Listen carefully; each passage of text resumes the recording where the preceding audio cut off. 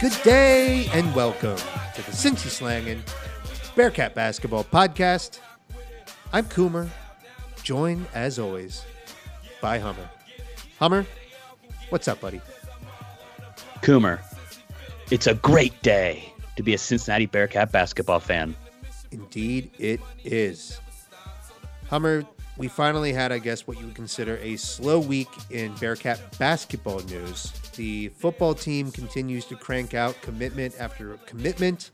Exciting to see, but we're going to actually focus on basketball today. We had Keith Williams declare for the NBA draft. Go ahead, Hum. Yeah, I was going to say, well, while you mentioned football, I think we should share the news that I believe our next pod, not this one, obviously, but the next one is going to be our inaugural football podcast. Hot damn, it is a great day to be a Cincinnati sports fan. Damn, that was perfect, Hummer. I can't believe I missed that. Next week, we are going to have kind of a kickoff podcast episode dedicated to football. Hummer and I are going to work through how exactly we're going to do football. I don't think we're going to do it the exact same way as basketball, and I don't think you can do a football podcast the same way you do basketball. There's way more roster spots. Recruiting is moving and shaking a lot more. But we do love following the football team. We love what Luke Fickell's bringing to the city in terms of excitement, in terms of buy-in, in terms of rallying around the talent that's in the city. And so I think we're long overdue dedicating some more time to the Cincinnati Bearcats football team. More to come on that front, but thank you, Hummer, for making mention of that. Yeah, if we didn't do football, let's face it, we would run out of legendary Bearcat basketball players to dedicate pods to. We need to open up, and recruit our own legends from, the wider pool of great Cincinnati sports athletes. And the fact is, college football is extremely interesting right now. There's lots of talk about playoff expansion. What kind of implications does that have for our football program, for the American Athletic Conference? And Luke Fickell is obviously doing things that are a bit unprecedented here. Staying in Cincinnati over going to a school like Michigan State was unprecedented in Cincinnati Bearcats history. Now, as Hummer says, we cannot overuse and overstate what it means to be a legend. There's work to be done, but it's really exciting and it deserves coverage. And so Cincy Slangin' is proud to start covering the football team at a much more in-depth level. Now, speaking of legends, we have some former legends now. I think Trey Scott may be there. Maybe Keith Williams becomes one. Maybe. We'll see. Time will tell. But what we did today, Hummer, and we talked to someone who is actually a personal friend of mine. Relationship goes back to 2009. We did a study abroad program together. And it's amazing where life takes you, because today we talked to Cameron Purn, who is a guy who has actual front office NBA experience in scouting. He now writes pretty just awesome player profiles on the Stepien. If you want to learn about what it takes to scout a player, be it from international game or the college game, Cameron does an excellent job giving you all the details and nuances of what a player can do, what his strengths are, what his weaknesses are, his physical traits, his abilities, how he moves. Does he have a good base? And Hummer, we were fortunate to be to get him on the podcast today. What do you think about the conversation? Well, some of it was frankly over my head. He went very deep into, play strategy, offensive or defensive goals, how they're setting up players, how they're guarding them, trying to funnel people into the lane. Very, very interesting conversation.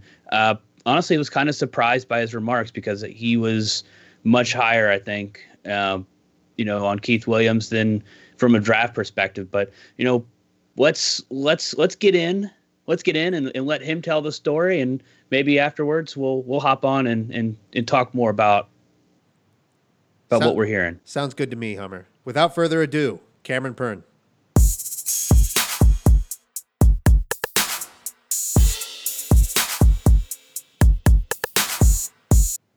We are now joined by Cameron Purn. a guy who has significant front office experience in scouting, and also current contributor at thestepien.com. Cameron, thank you for joining the Cincy Slang and Bearcat Basketball Podcast. Hey guys, thanks for having me. Well, Cameron, I reached out to you a few weeks ago, right after the time that Keith Williams had decided to enter his name into the NBA draft this season. He's currently a junior. He just finished his junior season at Cincinnati and has decided to test the waters in the NBA to see if he gets feedback that would maybe warrant him going to the next level and taking his game to the NBA. So we wanted to get you on to talk about not only him and how he might project at the next level at in the professional game, but also maybe get some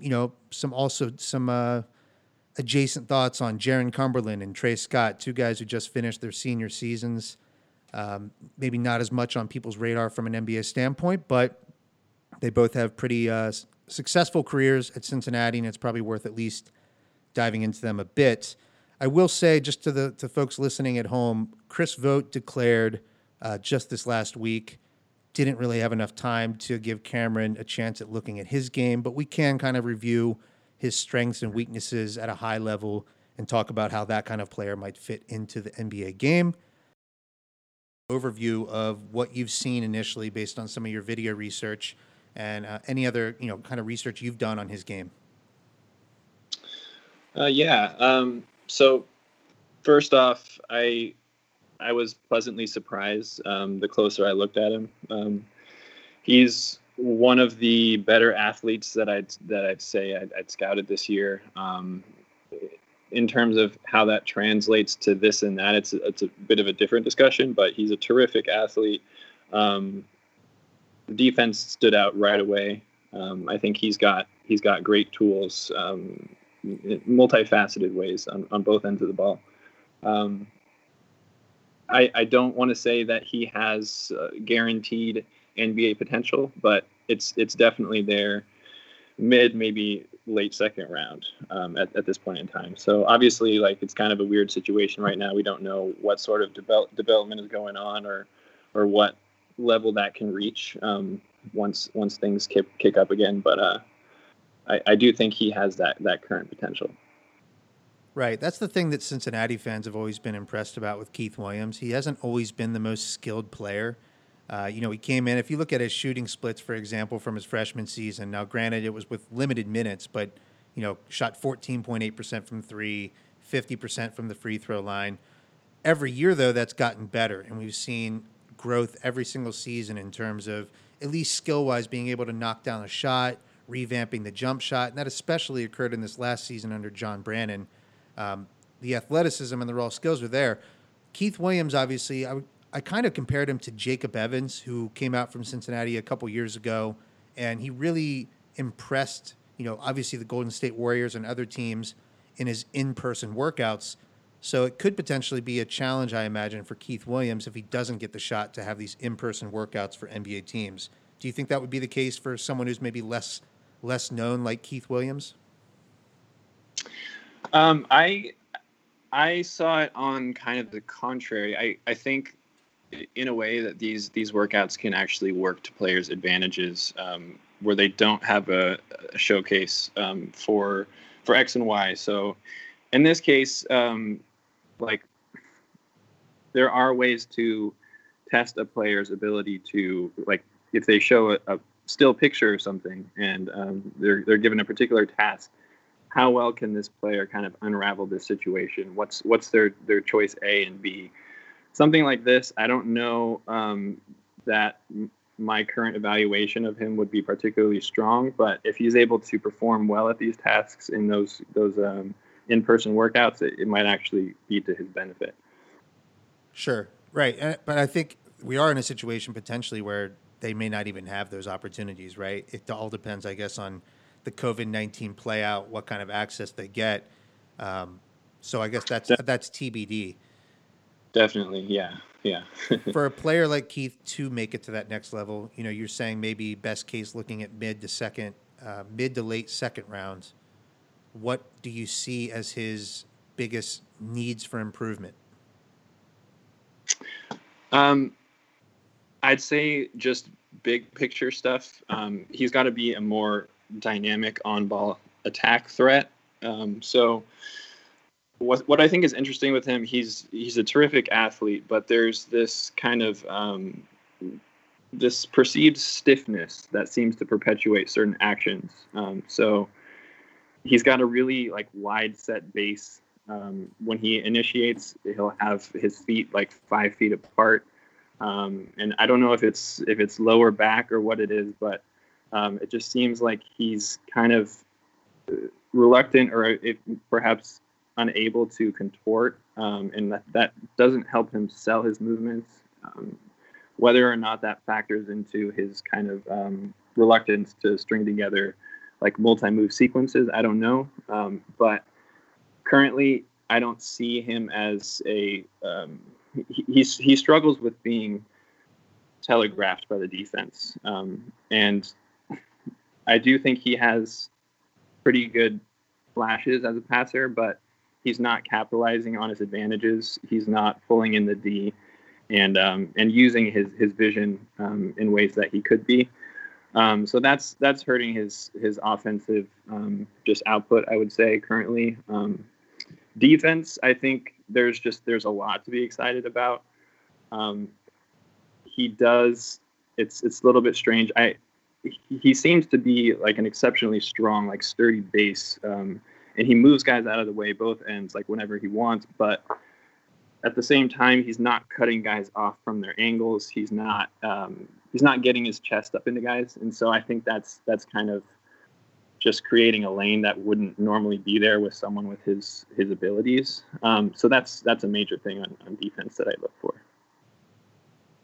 Do you see that more? I mean, is that something that a coach might look at or a front office and say, because the raw skills and athleticism are there, especially defensively, like we can get this guy in and teach him to play in a way that is going to make him even that much more effective defensively, and then offensively, let's bank on building out his attack. I don't know how you. Obviously, you're describing things in terms of his movement and his ability to sell moves.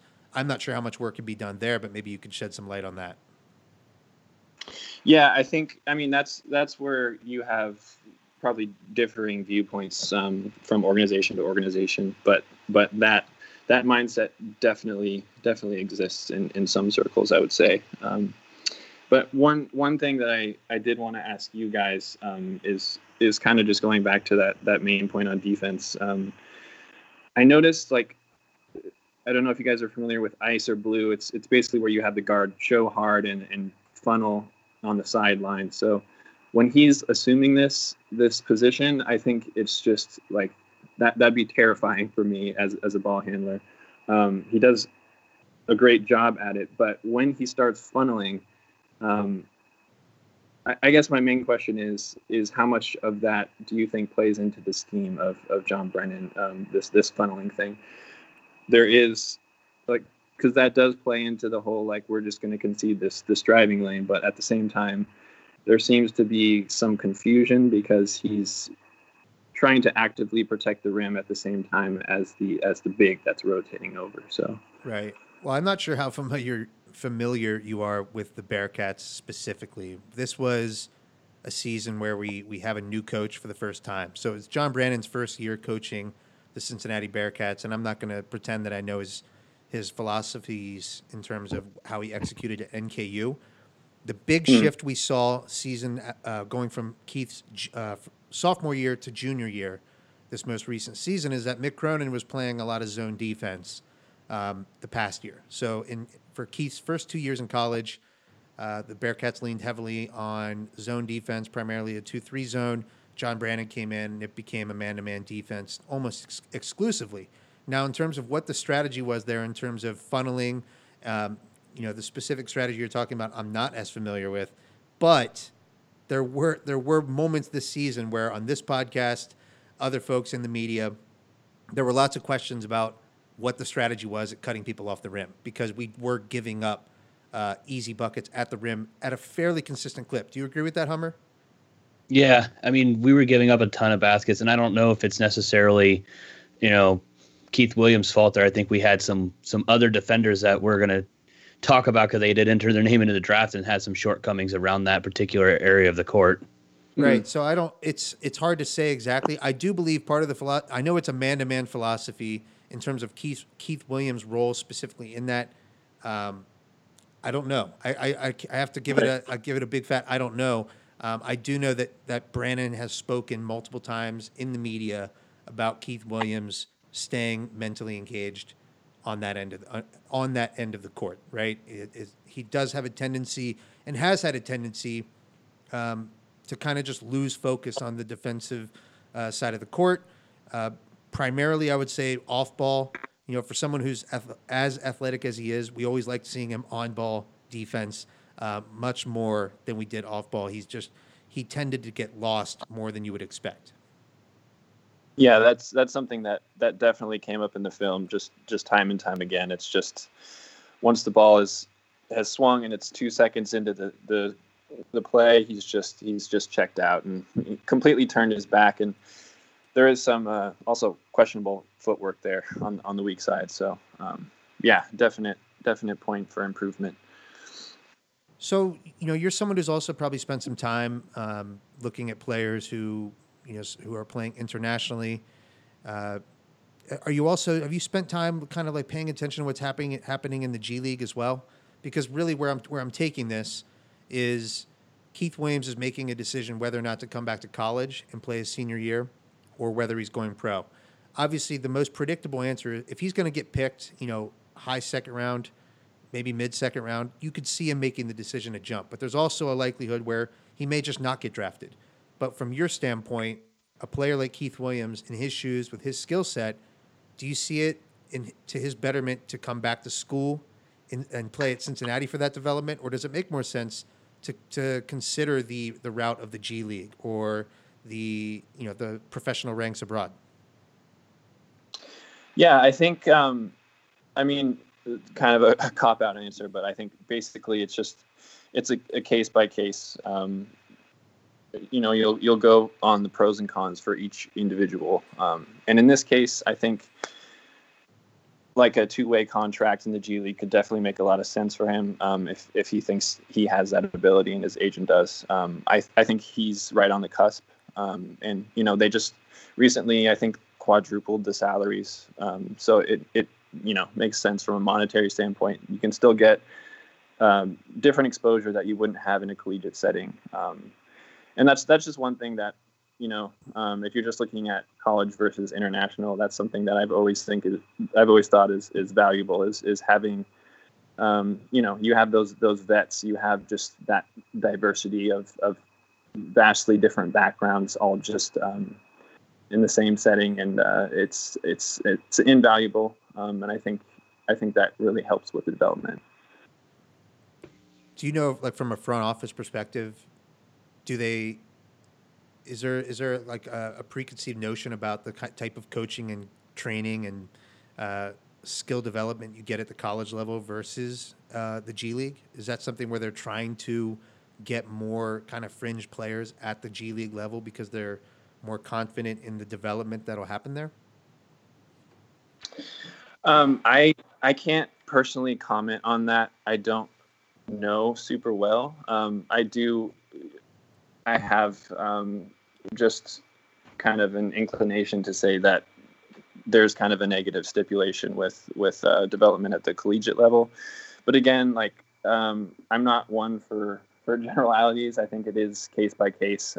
So my guess is he would probably do better to seek out something like a two-way contract or a G League setting just in terms of development. But it comes down to, and that might come back to you guys, just like, do you have any exposure to like the shooting coach or the assistant coaches and how good of a job they do perceivably? I don't really know, but it seems to be pretty case by case. So, well, it is at college. It's very case by case. So I think speaking in generalities, I'm glad you didn't indulge my guilty question of basically assuming every college coach is the same. We went from a coach in Mick Cronin who's been incredibly successful at winning games and creating teams that just stifle you defensively. But on offense, we just, it was generally a rock fight. You know, we're trying to win in the 60s. With Brandon, and we've heard this firsthand from guys like DeMar Johnson, who does have some NBA experience, that he came in and has implemented a coaching style, especially in the practices, that's much more NBA. It's a much more NBA type style, more skill development, more focus on improving individual skills like dribbling and shooting, and there's obviously a much bigger emphasis on ball movement and a free flowing offense. You know, a lot of fans got a taste of that this season, and we very much like what we saw. So I think there's a case to be made that Brandon might be the exact type of college coach that you'd want to develop under. But you're right. I think Keith Williams seems like he's very much on the fringe, and I think a lot of Bearcat fans are going to be more surprised, or I guess surprised, that Keith Williams has a realistic shot to leave early. Because right now, I think the general assumption is that he's back, and I think it's very much a 50-50 call at this point. Well, I would also, point out that on this particular case-by-case example, you have a Keith Williams who is coming in to fill a major hole, being, if he decides to come back, that's being vacated by Jaron Cumberland. So the offense is more likely or not going to be flowing a lot more through Keith Williams, giving him a chance to be working on those skills even more, where I don't know necessarily what kind of impact or what level he would be getting in the G League being on that kind of fringe player. Yeah, that's a strong point. How do you guys think that he fares in those situations? I mean, I don't know if you have access to like synergy numbers or anything, but his isolation numbers look really good. I do want to preface this with like that I take this stuff with a mountain of salt. But isolation is actually a decent indicator, I feel like. I'm just curious what you guys think how he performs in those situations, but particularly like when he comes off of a ball screen or something like that. Well, he was easily the most explosive player we had with the ball in his hands this season. The problem was, we'll get into Jaron Cumberland here in a minute.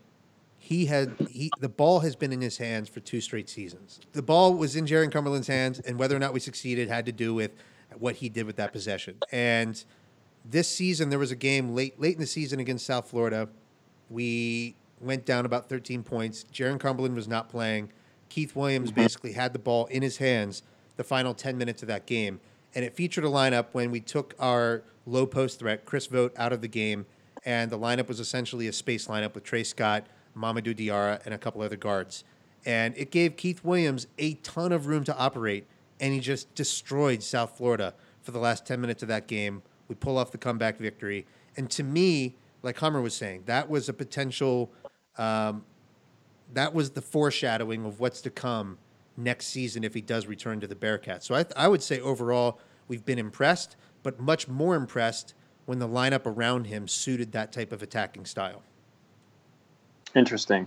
Yeah. So let me, I guess we've kind of gone deep here into Keith Williams, and I think it's the most important player to go into because he actually has a chance of returning to the Bearcats. Before I kind of jump into Jaron or Trey Scott here, Cameron, do you have any final thoughts on Keith? I have a plethora of thoughts on this and that, but I think ultimately it's just going to require me putting something out there. If you guys are okay with that, I'll probably submit something to the public. But yeah, he's just an interesting guy. There's lots of pluses and minuses with both sides of the ball. But yeah, Well, let's leave it there because I think that's a nice little taste of what you think about Keith Williams. And then if you're getting something submitted to the public, we can't wait to read it, and I'm sure Bearcat fans feel the exact same way. Awesome.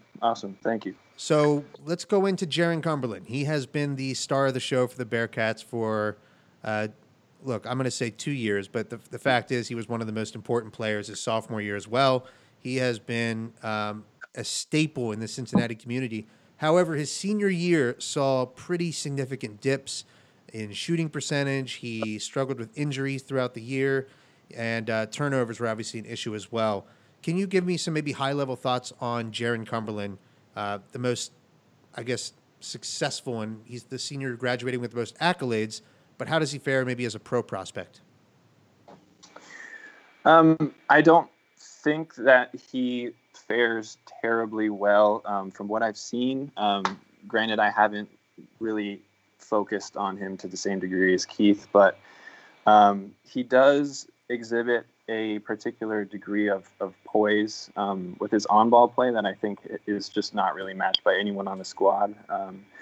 He's definitely got like he's just got a solid feel for the game. I don't know if that extends to the defensive end as well. That's something you guys would probably have to help me out with, but the turnovers are kind of a question mark. I don't think they're indicative of his passing feel in both senses of the word. It's just they seem like mental lapses more than anything else. He's a strange athlete. Freight train. So I think, yeah, that doesn't project super well. But yeah, it's fun to always get a glimpse of that poise that he has. Yeah, I think the skill I really admire the most with Jaron Cumberland is his passing. He's a very gifted passer. He made some of easily the most advanced. He's the most advanced and skilled player on the team in terms of that, right? Just pure offense creation. But we know the limitations in terms of just raw athleticism. He's not someone who's going to rise and finish over defenders typically. Instead, he's trying to finish through defenders, and that did cause, offensive fouls from time to time. Is there, Right. Just defensively good instincts? I mean, any player who generally has a pretty good IQ for the game, which I think it sounds like you could see offensively. It's the same thing defensively. He didn't necessarily shine as a defender. I don't think he's the most lockdown on-ball defender, but he was someone who had a good knack and good feel for helping off his man and was able to wreak havoc at times. It was just it was a matter of how engaged is he possession to possession. Okay. Yeah, that seems to line up. So is it as simple as in the NBA, his type of, measurables being 6'5", and just not an explosive athlete? Is that just going to put a limit and a cap on his ability to impress scouts? yeah, I think people would hope for a more nuanced answer, and that it's it's multidimensional. But I mean, like straight up, that's just a big hindrance, especially when you factor in the height. So yeah, he's not particularly vertically gifted. And if you don't have the range to compete at the 3 or the 4, I think that makes it pretty difficult. So, Hummer, I'm going to let you kick it off to the next player here. I think we've heard what we need to hear on Jaron because it's been a reality we've talked about throughout the season. Jaron actually, I don't know if you know this, Cameron, he tested the waters last season in the same way that Keith Williams did, and he chose to come back to Cincinnati based on the feedback he got. So at this point, I think he probably has a feel for the type of limitations they see in his game. You would have hoped to see a different Jaron Cumberland this past season. Someone who came back, in the best shape of his life, and kind of just saw his game take it to another level. That wasn't the case, and I think it's largely been blamed on injuries, a lingering foot injury, and so just a tough break for him. I hope he finds a way to come make a living professionally. The NBA is certainly not the only option. There's a ton of options abroad as well. Yeah. So it's funny. He's talking about Trey Scott as this next player. And I don't know if Coomer told you this before you hopped on. Before the season started, Coomer and I had a bet who would average more points per game, Keith Williams or Trey Scott. And for the last 2 months of the season, Coomer started he started to sweat. Trey Scott just had an unbelievable January, and he carried it over into February and March. And at one point was within, a couple games of catching up to Keith Williams on that front. But he showed, I think, a really different side of what we saw. He became almost dominant for the Bearcats at later on, starting to score 20-point games. He averaged a double-double on the season. Tremendous, I think, defensive effort from him as well. So it's really curious to see, because I haven't actually seen that he's declared for the draft. Well, he's a senior, so he's automatically you're not going to see a declaration from him as a senior. Any thoughts? Because look, Trey Scott is not a guy who came into the season with any expectations in terms of NBA, but he played a game against Penny Hardaway's Memphis team that Doris Burke called, and look, Doris became infatuated with this guy and started speculating wildly about his NBA prospects. So I need to hear it from you. I need to hear kind of what your high level thoughts are on Trey Scott. Well, again, I haven't taken a long look at him, but he definitely did jump off the page just based on his passing is great. At least it seemed like he whenever they ran like a high-low action or in the short roll or something, his instincts were quick. He threw nice little shovel interior passes. The energy level seems quite high. I'm not quite sure how tall he is, but he's probably in the 6'11" range. Is that right? No, 6'8". 6'8". Okay. Yeah, he's 6'8", 225. Oh wow. Okay. And we can agree that Keith Williams is not quite 6'5", right? I did want to. All right. Yeah. Good. I'm glad you point this out. We love. Just to give some background, Cameron and I our relationship goes beyond Cincy slang, and we met in Japan back in 2009. And one of our favorite pastimes is talking about how tall someone actually is. So what's your prediction for Keith Williams? I'd probably put him at 6'4" without shooting. I don't think he's hitting 6'5" either. I agree with you there. I also don't think that he's heavier than Jaron Cumberland. So let's. I'll also put that out there too. Yeah. I would love some insight from your guys' end regarding defense for Trey Scott, but his energy jumped right off the page. Passing, he seems like a very opportunistic scorer. I saw some nice kind of like Ibaka-esque mid-range game. Little sequences pop up here and there, which I have an appreciation for. But yeah, I'm curious about the rim protection, kind of the defensive versatility in your guys' eyes. Well, I actually kind of like Trey Scott's shot at getting a G League deal.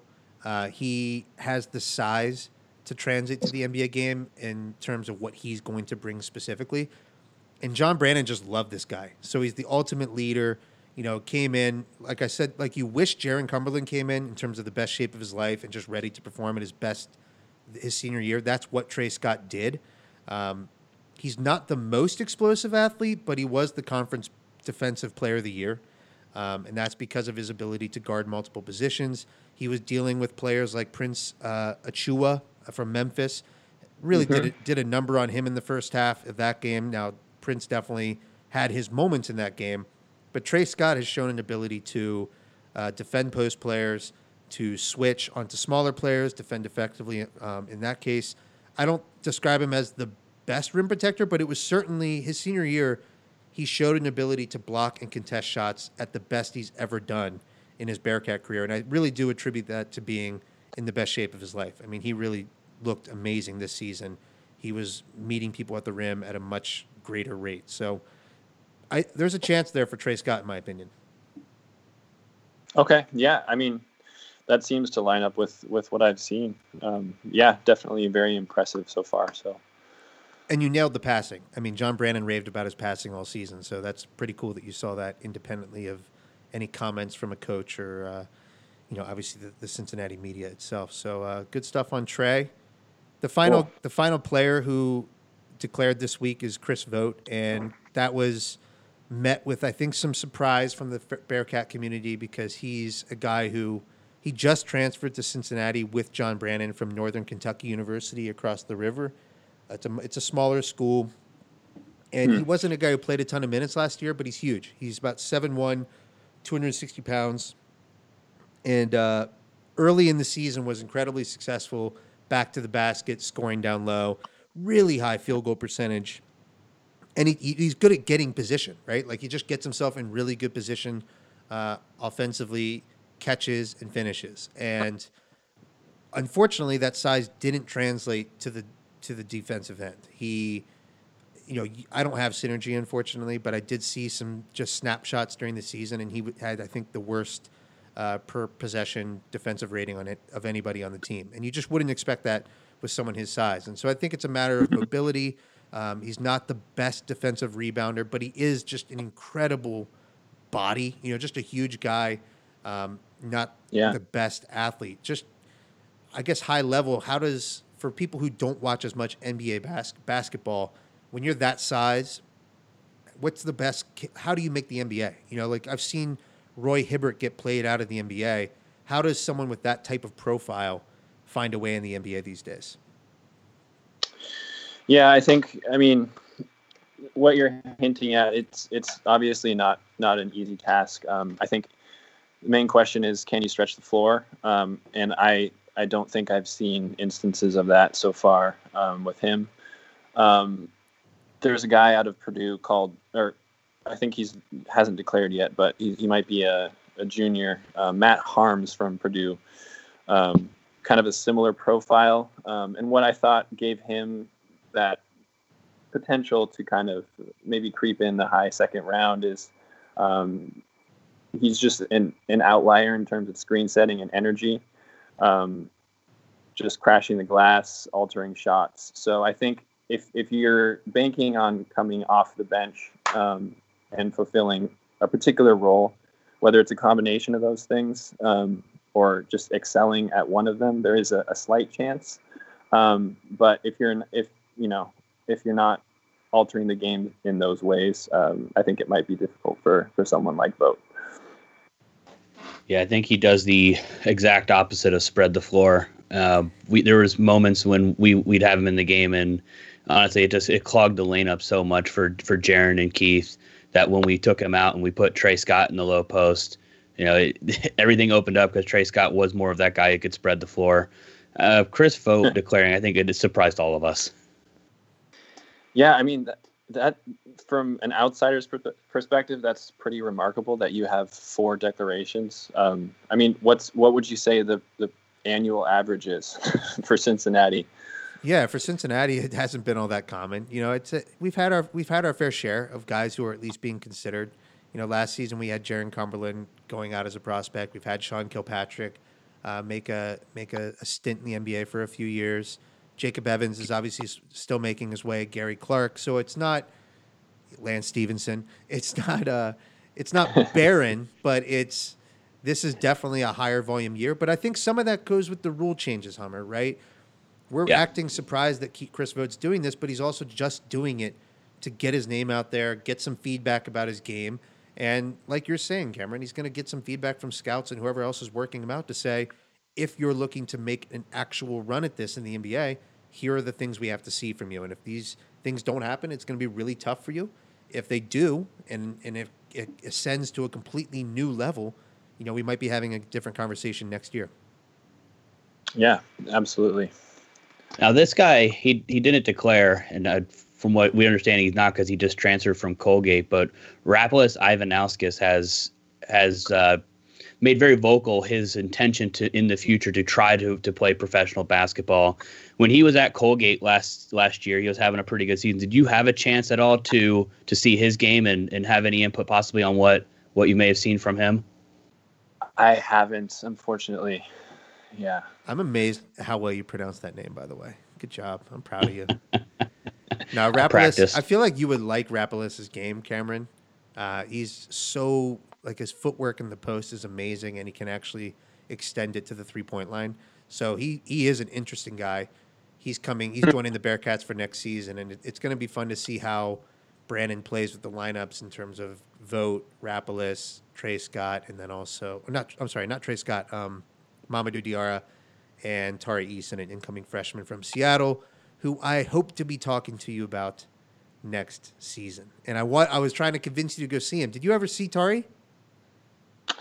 I didn't get the chance. No, it's just, you can probably understand. It's been kind of crazy. It's tough. It's tough. But he played for Brandon Roy's team out there, Garfield High School, and we are very, very excited to be getting him to Cincinnati. Hopefully later this year. Who knows? Yeah, it'll all be fun to see, and you guys might have made a little fan out of me, so it'll be fun to monitor. So, Cameron, let me just ask you a few quick questions about the draft at large. I am curious, do you have a favorite prospect for the upcoming draft? I have. That's hard to answer. I'm probably leaning Killian Hayes as my number one personally. I again, like, my lame answer is I haven't seen enough yet, but so far that's what I'm leaning towards. LaMelo Ball has been a ton of fun to watch. I just finished up a scouting report on Devin Vassell, who I think is just consummate team player, team defender, just fills everything you ask. He's yeah. There's a lot to be excited about. Just looking forward to when this is all going to go down. So you're liking the wing. You're liking the wing talent in this draft. Oh yeah, absolutely. Okay. Yeah, Killian Hayes. He's the guard who's super. Is he raw from France? But he's like got a ton of upside. Yeah. I'd say he's made big strides this year in terms of kind of like accessing that athleticism. He's probably one of the worst athletes in the top 5, top 10 range, but just immense amounts of skill. He just really reads the game well. I'm a big fan of him. Any James Wiseman thoughts? You know, a guy who's kind of old school in that he's a 7'1" center, lots of athleticism. We didn't get to see lots of him this year because he went to Memphis and then, you know, wasn't at Memphis the next time he looked. So have you had a chance to see any James Wiseman? You guys are probably going to have to cut it out at this point, but no, I haven't seen enough of him. All right. Yeah. Any, if you're going to recommend a whiskey for anyone to drink for the listeners out there, what's your go-to whiskey? Yeah, I'd say it can't be my go-to anymore because I don't have access to it. But my number one favorite, I would say worldwide, would be Black Nika. You could probably find it in Japan if you ever get the chance of going. So really is just a delicious. Japan and their whiskey is just fantastic. Just a fantastic option selection out there. Absolutely. Hummer, any parting questions or thoughts for Cameron? No, I think we covered it all. I was hoping to hear, just rave reviews about Trey Scott, his potential to be a top 5 pick, but, we all can't get what we want. It's been fun though. I just, I was focused on Keith, but watching the other guys and especially Trey, seeing him in the periphery, it's been fun. The prospects look good. So, well, you guys, everyone can find Cameron's work online on Twitter. He's a great follow if you like all things basketball or nature. You can find him with the Twitter handle How's It Going, made famous by Phil Jackson several years ago. That's still your handle, right? That's still my handle. Yeah, okay. You got it. Okay. And then also your work is featured on The Stepien. Cameron, we appreciate it. Thanks again for joining the Cincy Slang and Bearcat Basketball Podcast. Thanks for having me, guys.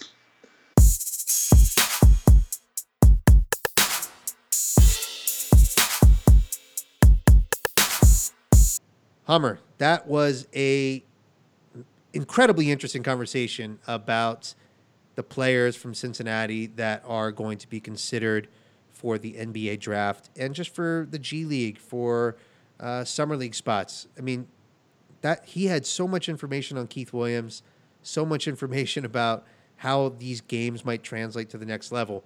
What are your initial thoughts? Well, first I wanted to ask you a question. I think he was calling it blue and Blue and ice, right? Blue and ice. Yeah. So that was a bit beyond my technical expertise of, in-game play calling. Something to me, it gives me something to build upon, right? Like I want to be able to have those conversations and talk basketball at that level. And I honestly don't think it's a matter of it's too expertise. It's just getting the terms down. But no, it was incredibly interesting. I actually do think we could offer good insight, though, about how Brannon, his style of coaching, I think, makes a big difference in how you interpret Keith Williams as a player. The role that Keith Williams had his freshman and sophomore year, it's grown every single season. And what we saw Keith Williams' junior season is by far the most, consistent and engaged contributor we've seen. But now we know, and I thought you made a great point during the interview, if he comes back next season, he's going to have a chance to take on and do all of the things that Cameron was actually questioning. Obviously we want what's best for Keith Williams in this situation, and so if it's the G League for him, that's fantastic if he gets drafted. But one thing I don't think I asked, and because this is something that's I'm not familiar with, what is the difference in getting drafted, say mid to late second round, and going in the first round? What are the implications from a financial perspective with the way the NBA draws up their player agreements? Is there a significant amount of money that it could be worth actually waiting to get that spot in that late first round? Well, so I could shed some light on that. The reason it was such a big deal that Jacob Evans worked his way into the first round a couple years ago was because once you're a first round draft pick, you have a guaranteed contract. Once you're in the second round, those are typically non-guaranteed contracts. You're not even guaranteed to get a contract, right? Like, people are just taking flyers at that point. And I think what we heard from Cameron is that Keith Williams, he seemed tantalized by his talent and his athleticism and what he could potentially be as a player. And to me, that's a good sign that there's probably going to be an NBA team or two that may see Keith Williams as worth a second round flyer. Then it comes down to, is Keith Williams comfortable taking that leap of faith that I'm betting on my talent, whether I get picked in the second round or whether I am an undrafted, summer league camp signee. Am I ready to just take the leap and become a professional basketball player? And given the initial feedback we're hearing from Cameron, I think it's a very realistic possibility that Keith Williams leaves to become a professional basketball player. That seems very much in play at this point. And I forget. I'm not going to hold you to task because I think we both gave percentages that were very high that he was returning, and frankly, after that conversation, my confidence in Keith returning is the flip of a coin. I think there's too many avenues that he could go, because Cameron mentioned it. Obviously, he could go in the late second round, or high first, second round, but he could also go G League. He could hop on a two-way contract, get some exposure on there. And then the last course is, well, we don't want to speculate. We don't even know if college basketball is going to be played next year. So that could be something that weighs into his decision about whether or not he's going to return to college at all. Because, hey, I may not even play in college. I'm just going to go take this G League contract and get paid while I'm working on these aspects of my game. That's probably the thing that's working against the Bearcats the most in terms of getting Keith Williams back on the roster, because selfishly, I really want Keith Williams back. I love the talent and the team that John Brandon has built, and I'd love to see Keith Williams in that alpha role on this team with an offense that's structured and built around his skill set of driving to the hoop and being the focal point. Because as Cameron noted, he was really, really impressed with his isolation skills, and that's something we would have only seen more of next season. And if COVID-19 does wreck the NCAA basketball and football seasons, that's obviously going to play a role in terms of getting Keith Williams back. So at this point, with that context, with the fact that he's probably going to be regarded favorably by other NBA scouts and teams, there's Bearcat fans such as ourselves who maybe would have put it at a 75% chance that he comes back. I think we're all going to have to come to terms with the idea that Keith Williams is definitely no better than a 50-50 coin flip at this point to be back as a Cincinnati Bearcat. He makes a good point. Cameron makes a good point, or I don't even know if it was really a point, as more as an observation. We technically have 4 players entering the draft from this year's class. Like, that's pretty. I think that's pretty. I don't know. I'm not. I don't want to say I'm impressed, but at the same time, it's a good thing to be having that many players, at least at thinking that it is a possibility that they could be an NBA player. And so for the Cats to have that, I think that's huge for us. And I think one of the ones too, I wish you would have had a little more to say about him, but it's just only because my love is so deep for him. Trey Scott, I don't know if anybody here is on KenPom, and if you go and you click on the players' names, it'll actually give you comparisons of what seasons they played like. And Trey Scott, under his comparison, was Gary Clark from 2017. Oh, that's so perfect. I love it. You're right, Hummer. let's hit on that for a second because there was a big reaction to Chris Vogt declaring for the NBA draft, and there's some strong reactions to Keith Williams too, right? Like it's if you're not going to go there and be a star, why go there? That's not the point. It's really good for the Cincinnati Bearcats basketball program and the brand as a whole to see guys go for their dreams and trying to become NBA players. John Brannon's taking that. He's taking these numbers of players who are testing the NBA waters and being considered as NBA players, and he's taking that into the living rooms of potential recruits. He's telling the Tari Easons of the world, you come to Cincinnati, you're going to develop your game, you're going to get better, and you're going to be able to take it to the next step. You're going to be able to consider yourself and enter your name into the ranks of other NBA players and have the potential of being drafted. We can do that here at this university. So if Keith Williams doesn't return, yes, I'm sad because I would have loved to see his senior season. But at the same time, that's really exciting that we have another player throwing his name into the hat, getting his name in the G League, getting his name on an NBA bench, and potentially working his way into a role on an NBA team. Well, it's also not forget too that NBA players, like, they're actually out there. If there's anything I've learned doing this podcast and when we're out there talking to the DeMar Johnsons, the Leonard Stokes, the Ronald Allens, is these guys help recruit in a sense to Cincinnati. They're maybe not out there actively on the recruiting trail, but they're talking about their experience. They're talking about their time. They're still involved with the program. DeMar Johnson's attending practices and is a mentor to these players. So that's huge. Now all of a sudden we have another NBA current NBA player as a mentor for UC players. That I think is huge. When these players' careers end, I feel like depending on their level of success, a lot of them seem to gravitate back towards the tri-state area. So they keep involved in the community. And with the players that we have coming in, we've talked about them. You know, there's this. Depending on how their careers go, we could be looking in a few years that we have another three-player declaration class. You know, Tari Eason is high up on some people's radars already, from what we've heard from. He's high on our radar. I know he's high on our radar. Well, I mean, if I've also heard what Cameron was saying, we gave him some reasons to watch the Bearcats over the next few seasons, just talking about the players. You know, Rapos Ivanauskas is another one that, you know, even though he hasn't seen any of his game, I would imagine after just from what he said, what we were talking about him, he's going to watch a few. Yeah, I think so. I think it's an exciting time to be a Bearcat basketball fan. You say it every episode, but it's 100% true. What we have on the football side with Luke Fickell, what we have with John Brannon, it's a great day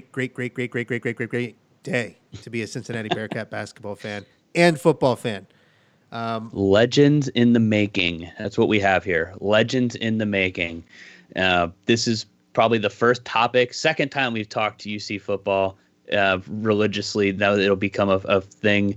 People calling Luke Fickell a legend. I'm not there yet. He hasn't won the conference yet. We haven't made it to a New Year's Eve 6 bowl yet. I'm not jumping on the legend train. He's on his way, but he's not there yet. John Brannon, future Hall of Fame John Brannon, is not a legend yet.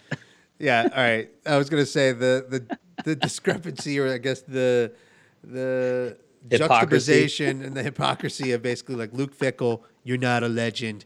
You need to win a conference. You need to get us to a BCS bowl game if they existed. You need to get us to a playoff. And then with John Brannon, this guy's a Hall of Famer. We're going to lose him to the NBA. No doubt. Can I go here? One quick rant, and I probably should have done this at the beginning of the podcast because, you know, if you're here at minute 59, thank you.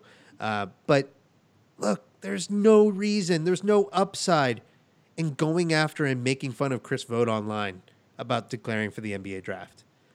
You know, I have my opinion. Hummer has his opinion about whether he is a legitimate NBA prospect at this point. And I think watching his game, we know what the strengths are. He's huge, right? He's really good at getting great position offensively. He is really good at finishing around the rim. But we also know there are weaknesses, and they're not unnecessary criticisms. You know, the guy can't stretch the floor at this point. He needs to be better defensively. He needs to be a rim protector, and he needs to be a much, much better defensive rebounder. Despite those facts, despite those things, going online and on Twitter and clowning the guy for entering his name into the NBA draft when it's very clear that he can and probably will return to the university. What is the point? Why are we doing that? The only reason I can actually think of doing that is to prove your own, toughness. I'm going to go online and tell this guy really what's up because I know the truth. Is it benefiting the program? Are you making it more appealing to come to the university if we're clowning on people who are pursuing their dreams of becoming a professional basketball player? It's not doing anyone a service, especially in Cincinnati, not John Brannon, not the Bearcat basketball program, not us as fans, to be ripping on these guys for entering their name into the NBA draft. Are you not entertained? Just had to get that off my chest. Remember, man. these guys are playing, as of right now, for basically no money, right? They're working their asses off. They're practicing day in and day out, essentially for our amusement. I know there's other motivations for them, but if we want to put it into that perspective, these players are out there busting their ass for us. Yes, we come on here and we can give them a hard time talking about the games and what we're not happy about. But at the end of the day, these are kids. They're not professional athletes. They're in school. They're studying while they're doing this, like Coomer mentioned, to pursue their dreams. And it doesn't look good on us as a university if we're out there just basically taking dumps on players on Twitter, on social media. Be supportive and then make it a good experience for them while they're here. And it just helps that recruiting train keep going. Absolutely. And that's why we wanted to have Cameron on the podcast, was to get someone who is an expert at the NBA game, at talent evaluation, at player development. And I thought getting his thoughts on Keith Williams, Jaron Cumberland, Trey Scott, and even a little bit of Chris Vogt really helpful and puts in perspective what players need to look for and what skill sets translate well to the NBA game. Because at this point, it sounds like the best two prospects for the Bearcats in this upcoming draft and this upcoming season would be A, Keith Williams, which is probably obvious, but then B, Trey Scott. Trey Scott does have a potential role in the NBA with his size, with his smarts, with his passing ability, with his improved athleticism, his fitness. Hey, Trey Scott's got a shot. And when you show those KenPom numbers, comparing his season to none other than Gary Clark, well, Gary Clark's making a nice living in the NBA. So kudos to Trey Scott. Kudos to Keith Williams. Good luck to Chris Vogt. Good luck to Jaron Cumberland. Good luck to all of them as they pursue their dreams of becoming professional basketball players. So Hummer, for now, I'm out, buddy. Cheers. Cheers.